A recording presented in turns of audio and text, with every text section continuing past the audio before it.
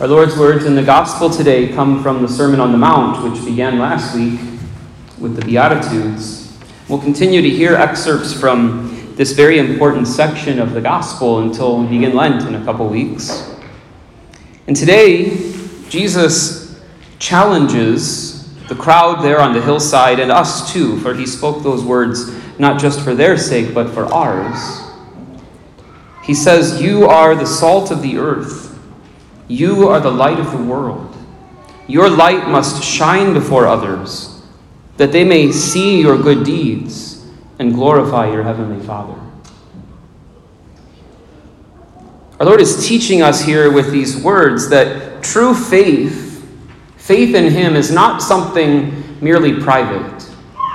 It's not something that's just meant to be for our time here at church on Sunday and maybe in the privacy of our own home, but nothing more.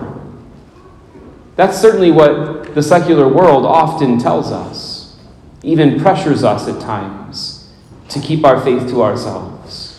Whatever you want to believe on your own, in your own home, at church is fine, but don't force it on anyone else. Don't bring it out into the open, into the public square. But our Lord tells us just the opposite, that our faith has to be lived publicly for others to see. And I think he challenges us to this for two reasons. One is, if we merely keep our faith to ourselves, it says something about the depth of our faith, or the lack thereof. If I really believe with all my heart in Christ that He is the Savior of the world, He is the center of my life, but I don't allow that to shape everything about my life, do I really believe? Faith in Him has to determine everything about our lives. And the second reason I think our Lord calls us to live our faith in this public way is because He desires you and me to be witnesses. You and I are meant to be instruments for the spread of the good news of His gospel. You and I are meant to be evangelists. To be a disciple of Christ means also to be called on mission, to spread the joy and meaning and purpose that life in Him brings. Life as a Christian isn't just about getting myself to heaven. Our Lord wants us to bring many others with us there, to that place of perfect joy and peace and happiness. And so it is that we are called to live our faith publicly, to let our light shine before others. But it's significant too that this call of the Lord comes only now in the Sermon on the Mount, after He's first taught the Beatitudes. I don't know if any of you are watching the series The Chosen, but one of the sections of that series that really struck me was a couple episodes on the Sermon on the Mount. And we don't know for sure whether things actually looked like this or not. It's just one particular portrayal of the gospel. But in the way it's depicted there, you see the apostles are making all these preparations for this big sermon that their teacher is going to give. And they choose the spot, and they set up the stage, and they decide how they're going to manage the crowd.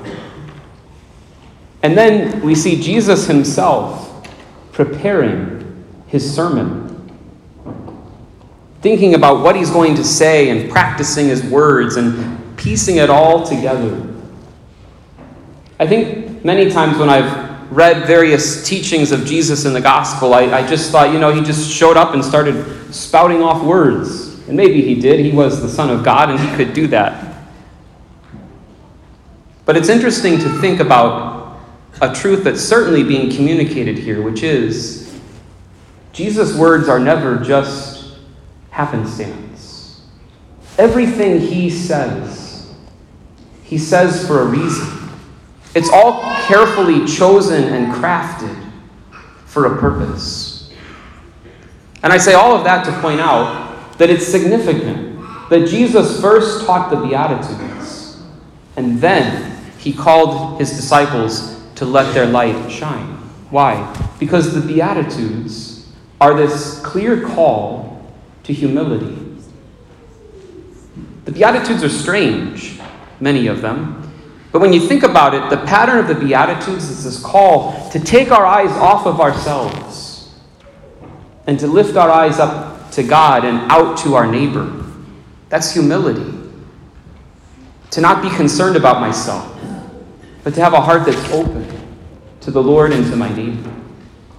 And it's only in that spirit that we can then live this call to let our light shine before others, because there's this tendency in the human heart which is fallen and broken and wounded, this tendency to pride. And if I'm not rooted in humility, then what might happen is I will let my light shine before others in order to draw attention to myself, to win praise in the sight of others, to boost my own reputation. Or perhaps another manifestation of that pride could be, I'll let my light shine before others. I'll be very public about my faith in order to stick it to people who don't agree with me. And just kind of shove it in their face. That's not what our Lord is calling us to quite clearly. Because what does he say? He says, let your light shine before others, that they might see your good works and not give glory to you, but give glory to your heavenly Father. That's letting our light shine with humility. That's saying, I'm going to do these good things. I'm going to live my faith in a very public way. Not for my own glory, but because I love God, and I love my neighbor, and I want my neighbor to know God and to glorify him. This is the call of our Lord in the gospel today. The call, in other words, is twofold. There's an outward call to allow our light to shine before others. And we do this in many ways. As Catholics, we have the beautiful custom of images of our Lord and the Blessed Mother and the saints. If someone walks into your home, can they tell that you're a believer? By how your home is decorated. That's a way to let our light shine before others. Or to wear a crucifix or a miraculous medal, something on our person that says publicly, I'm a disciple of Christ. Or when we sit down to eat, even in a restaurant, are we willing to cross ourselves and to pray our meal prayer?